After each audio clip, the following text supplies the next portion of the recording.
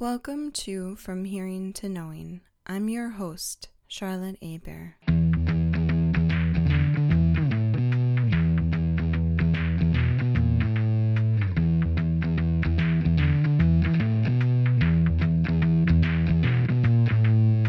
So it turns out Australia is dangerous for more than being upside down and having the world's leading volume of dangerous creatures. Their love of sport means it has one of the highest rates of knee anterior cruciate ligament, ACL injury reconstruction in the world. The rate has risen 70% in under 25-year-olds over the past 15 years.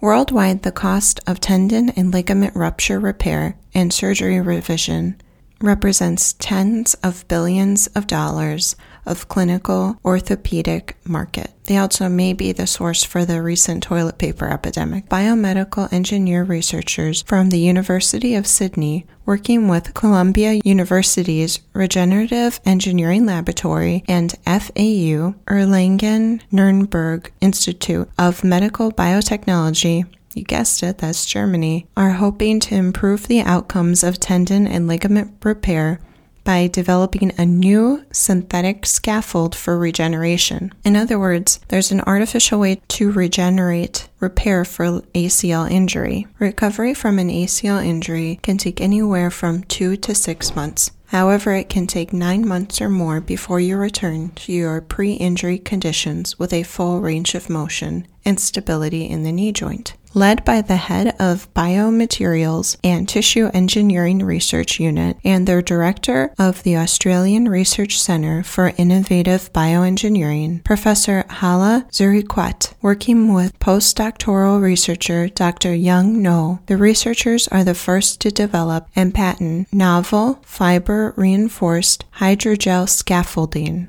a synthetic substance that has the ability to mimic and replace human tendon, ligaments, and tissue. Ruptures to tendons and ligaments mostly occur in accidents when playing sports.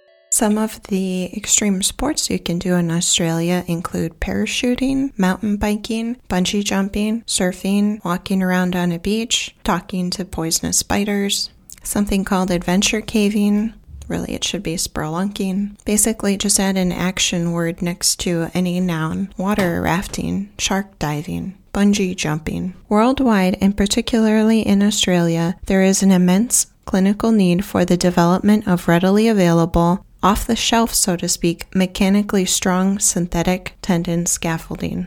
Fun fact, bamboo is incredibly strong and flexible and used as construction scaffolding. Conservative methods using immobilization casts and movement-restricting splints, including braces, often require several weeks of rehabilitation to achieve minimal functional recovery without compromising the body's biological response, she said. Tested on plantar tendon models in rats, the synthetic scaffold has been developed with a stress-resistant and water volume similar to real tendons and ligaments, allowing for the improved ingrowth of collagen tissue. Until now, synthetic scaffolds have come with a significant risk of implant failure, as well as poor biological tissue integration and abrasion, she said. Human tendons and ligaments are 70% water. They are complicated structures that include blood vessels, nerves, and lymphatic vessels, and perform the task of linking bone to muscle to move the body. For synthetic scaffolds to be accepted by the body, their physical and chemical architecture must align with human tendons and ligaments. The researchers now hope to investigate the long-term behavior of these scaffolds in both internal and external bodily conditions, as well as to observe tissue integration and biomechanics in larger animal models.